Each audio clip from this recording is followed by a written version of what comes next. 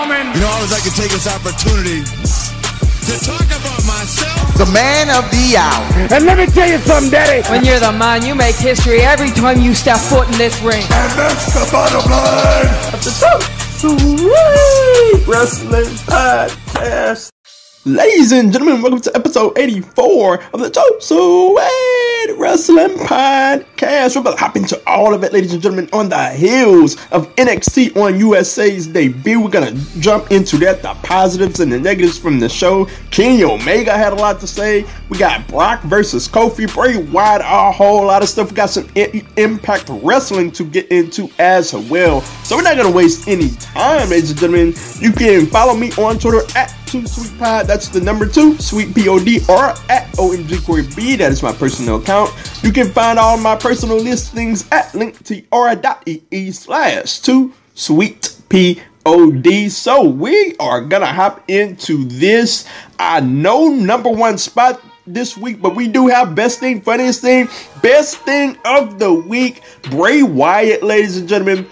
At Clash of the Champions, it's Braun Strowman versus Seth Rollins, and I'm just sitting here like, where's Bray Wyatt? You know, we as wrestling fans have a tendency to look for it, and that's what I was doing at whole main event. I was like, where's Bray Wyatt? This has to end with Bray Wyatt, and boy, did it ever. Bray Wyatt appears, the fans go wild, and it was the best thing of the week. He left Seth laying. Funniest thing of the week. The Street Profits and Maria, they're back there for the gender reveal, which was a horrible segment. But at the end of the segment, we get Maria. I said that Ricochet is the father, which he wasn't, obviously. But Street Profits bust out a funny joke about Maria being on a pole, and it was just the funniest thing of the week. I enjoyed that part of the segment. The segment overall, I hate it, but that part was very funny. That is best thing, funniest thing of the week. So, man, a newsworthy week, ladies and gentlemen. And it all starts at the top with NXT. Stop right at the top. NXT on USA. We're gearing up for this thing, and I'm very excited about it. We're counting down the minutes and the hours, the minutes, the seconds, and I'm getting very excited. And I'm gonna start with the positives here. The positives was the opening. The opening was just incredible, man. You had the video montage. You had Triple H and Gorilla cutting a promo. And I had no idea that he was in a Gorilla until he started to cut out, and we are literally coming out of Gorilla, and they show the fans just go wild. And I loved every bit of it. I loved every bit of that opening. It was so well done. Moving on, the crowd. They spaced out the crowd some way, somehow. It did not look like the original setup that they have at Full Sail, so the crowd looked bigger. And that's going to come into play when AEW comes out with their shows, because AEW is going to have huge arenas, and NXT needs every bit of space that they need to make the crowd look bigger. Another positive was pretty much the entire first hour, man. The ladies came and knocked it out of the park. I thought it was a big show of confidence that they have in the ladies to slot them into the very first match on NXT on USA. They done a phenomenal job. Candice LeRae picks up the victory in that match. I enjoyed every bit of it. It was well done. Dream versus Roderick Strong was an incredible main event. I loved it. The Undisputed Era draped in gold, however you want to say it. They are draped in gold, and that was just a phenomenal moment. A great first hour, an enjoyable first hour. Moving on to another positive, second hour of the Imperium. They came out, they laid the beat down on the jobber. That brought out Walter, to which I'm going to get off my kick today. I think Walter is super overrated. He's Mr. Overrated, but I'm not here to talk about that today. Walter and Kushida, that could be a possible match down the line. I like that interaction, and I am very much interested to see how it goes going forward. The last positive that I have listed here is Oney Lorcan versus Lio Rush. That was a really good match, one that I really wasn't into to start, but they did a phenomenal job throughout the match. Lio Rush picked up the victory. He is the number one contender for the Cruiserweight title. It was well done. Now, we get into the negatives. First up, the commercials during the matches. Like, oh my goodness, like I am preconditioned already for Monday Night Raw and SmackDown to have commercials through matches. I don't even think twice about it. I am also preconditioned for NXT to run throughout the entire hour with no commercials in matches, and boy, that is going to be a huge adjustment to get used to, as the ladies were killing it, man. And you know, we had like 2 commercial breaks in that match. We had like 2 or 3 commercial breaks in the Dream Roderick Strong match, and man, that is just gonna take some time to get used to.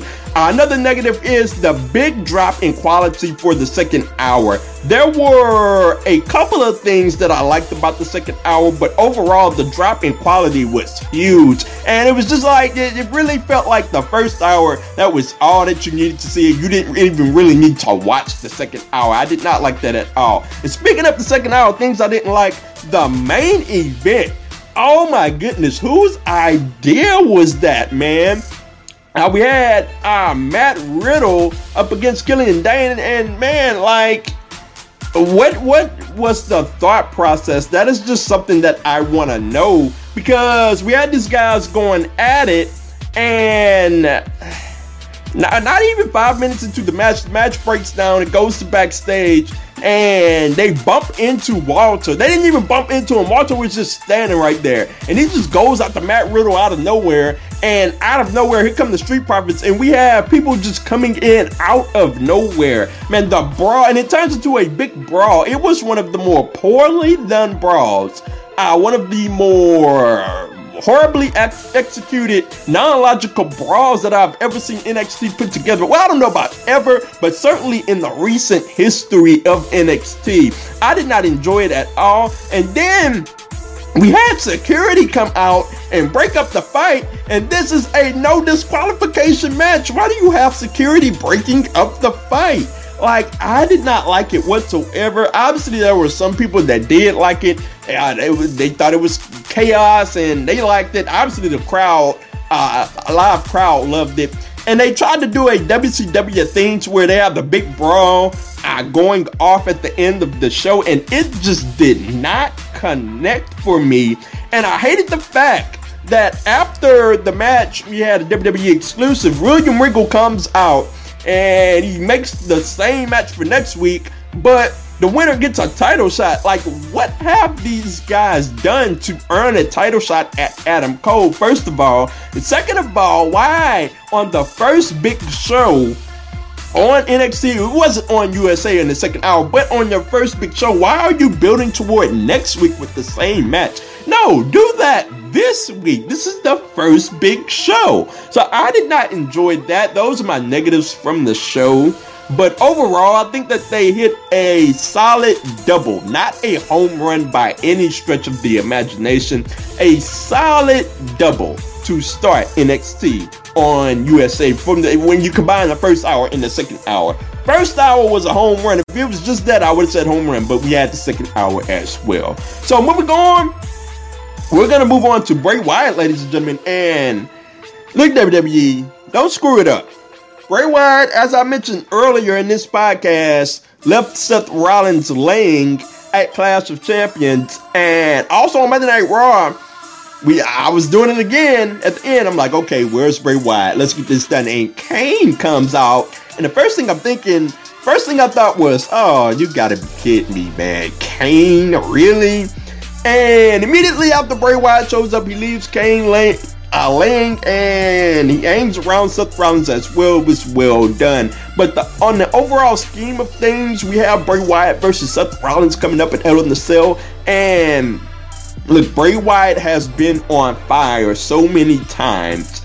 And I have been this gullible idiot with Bray Wyatt. Every time he gets on fire, I don't know if it's the fact that the guy's a Louisiana boy or what, but I am just so behind the guy every time he gets on fire. And like, I can just count down the times. Bray Wyatt versus John Cena, or Bray Wyatt when he was feuding with Daniel Bryan.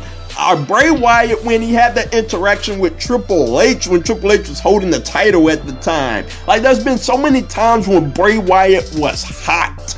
And when Bray Wyatt when he actually won the championship, he was hot and they blew it then. I'm just this gullible guy.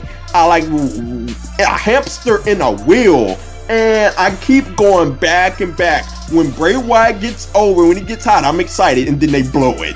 And here we are again. Bray Wyatt is hot, ladies and gentlemen.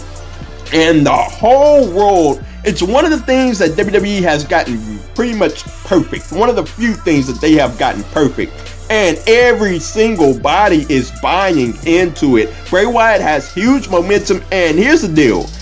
If you're going to throw him into the championship matchup, you had better have him win the championship clean. Like, I don't want any shenanigans. I don't want an unclean finish. Like, no, I don't want to build to something else. No, Bray Wyatt better win that championship at Clash of Champions. Or else, what are we doing here? The dude is going to lose momentum if he doesn't win the championship at Clash of Champions. I've seen it 1,000 times. And here I am, the gullible fool, Bobo the Clown, hoping that it happens for Bray Wyatt. And I'm holding on to every turn and hoping that it goes down for Bray Wyatt. The only drawback I see here is that Bray Wyatt, the Fiend, appears every other week or every other couple of weeks, and the champion has to show up every week. At least that's what we want. So we have a quandary situation here to where would Bray Wyatt get overused? Would the Fiend get overexposed if he showed up every week? Or do we hope that he stays away for a few weeks? And pretty much, I don't want to say he would do a Brock Lesnar, but to keep the character fresh, you'd have to keep the title off of TV. That would be a thing that I would worry about later. I would put the title on Bray Wyatt now, however, as I take a sip of water. Moving on, ladies and gentlemen. Brock Lesnar. Look, man, Tuesday, I didn't even make it home in time. By the time I turned on the TV, I saw a graphic that said Kofi Kingston versus Brock Lesnar on October the 4th. First thing I did was put my head down. Like, I got a lot of notes here, and on these notes, I have Brock versus Kofi. The only note that I have are the two words, uh-oh.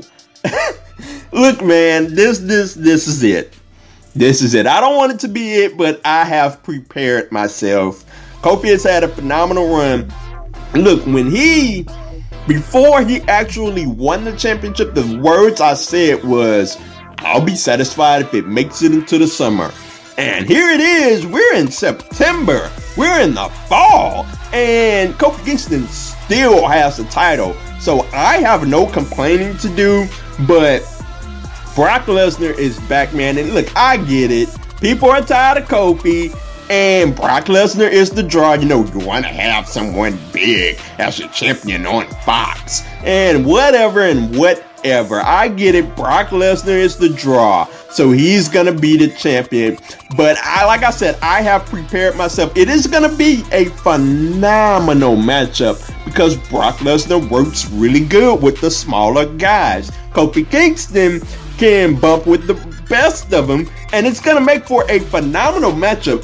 It would be phenomenal if they actually let Kofi get the victory on Brock Lesnar. It would be one of the biggest wins of his career, but I don't see it happening.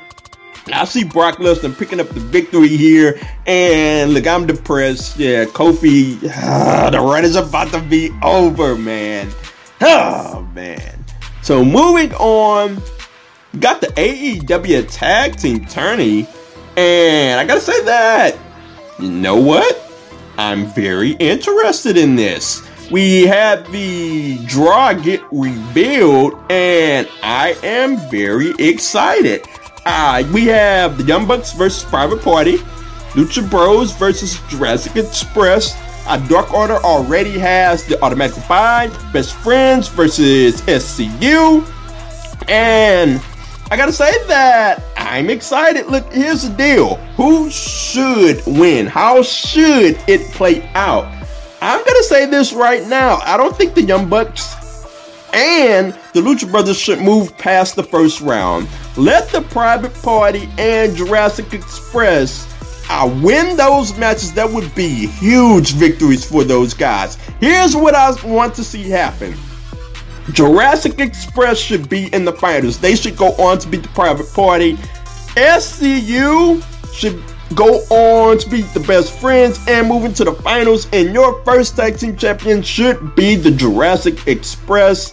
I am very much looking forward to this tag team tournament. Wrestling fans love a good old tag team tournament, and I love it as well, and I cannot wait. So sticking with AEW, man, Kenny Omega had quite the interesting words to say, and he was interviewed by Dropkick Discussions via Sportskeeda, and if you really have to listen to the entire interview, when I listened to the entire interview, I realized that the guy was in character. So I wasn't as mad as I was when I first just heard the original clip. But I'm about to get into what he said.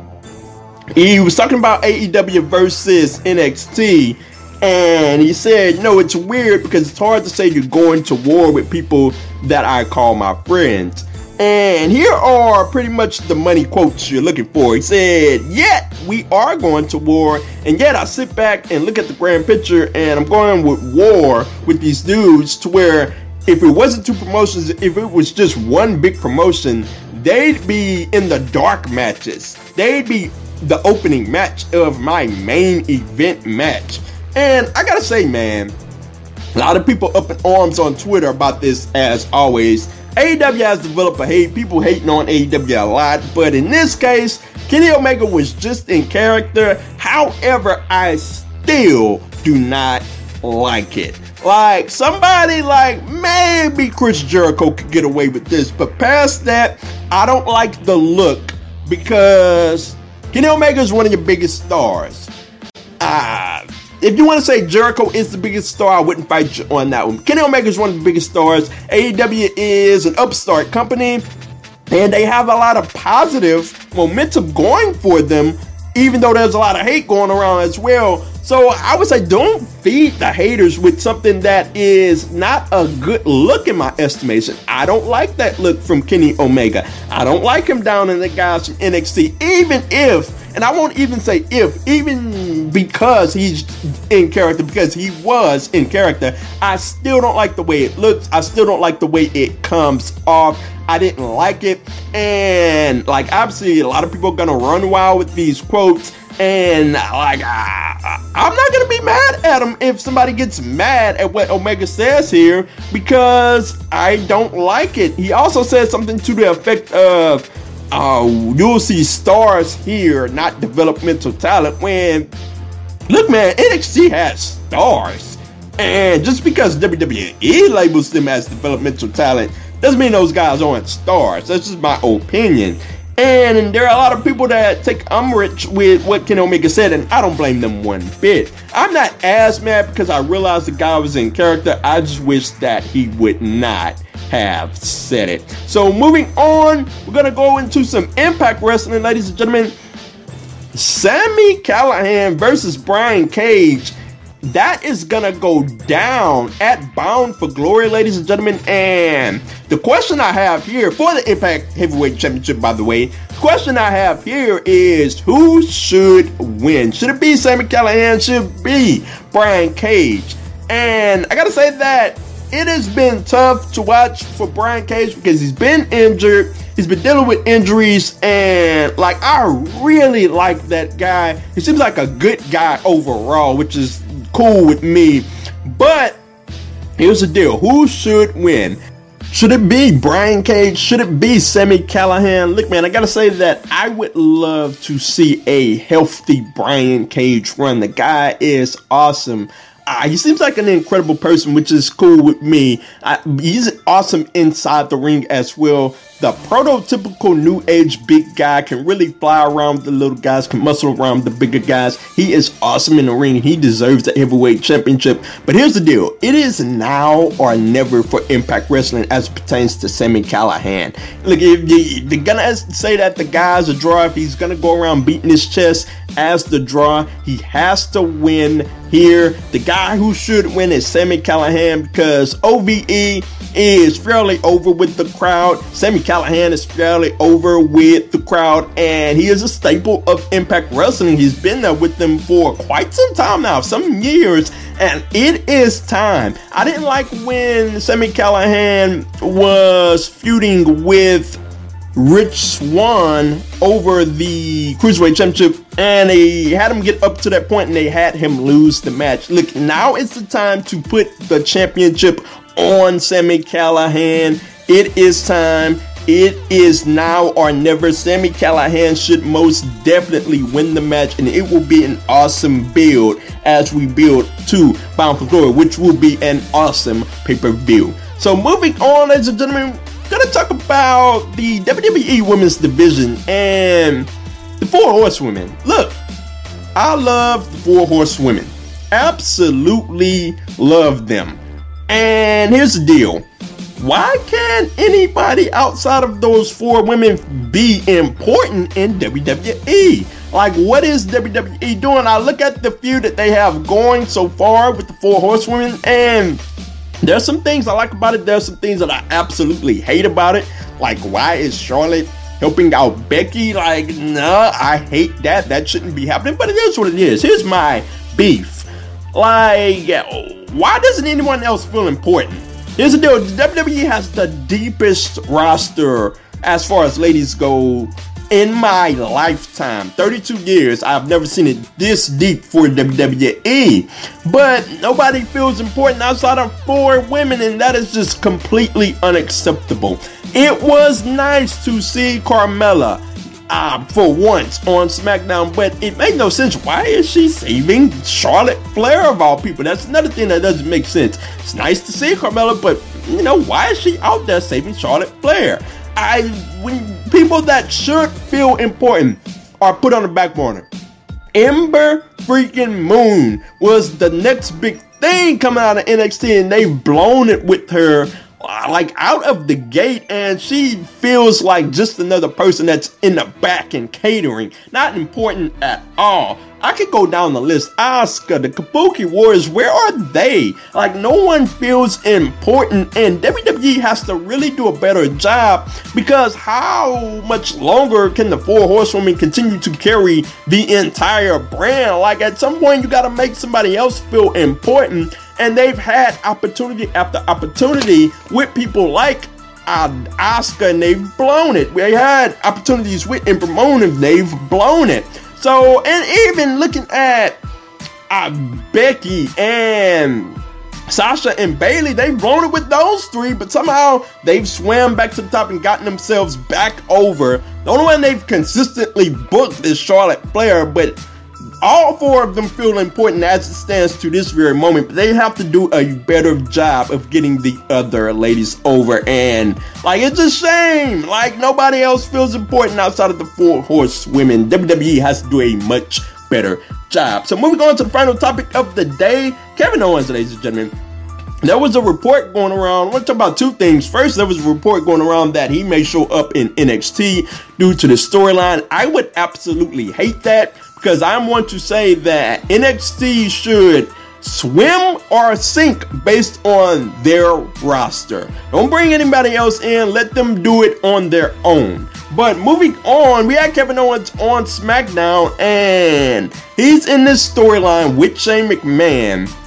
And I talked about how Kevin Owens was losing momentum or has lost momentum. I talked about that.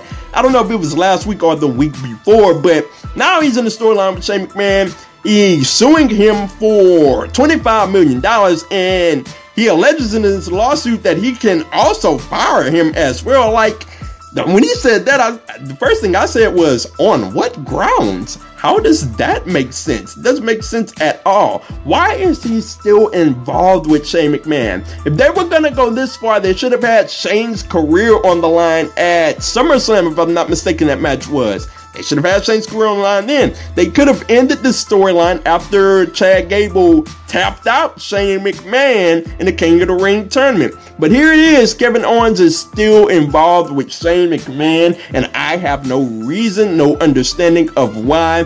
And as I said last week or the week before, the guy has totally lost momentum. I'm not interested in him. Sure, I'm happy to see him. Obviously, when Kevin Owens grabs a mic, you stop what you're doing, you put your phone down, you look at the TV, because the guy is that captivating on the mic. But it ticks me off even more because a guy of that caliber, with that talent, shouldn't be saddled feuding with Shane McMahon. And I gotta say that I have no interest in this storyline, but I wish the best for KO, and I hope that they put him in a more prominent spot going forward. We'll see how it turns out. So that's it for this edition, of the Too Sweet Podcast. Let me know your thoughts at Too Sweet POD. You can follow me there on Twitter and at OMG Corey B.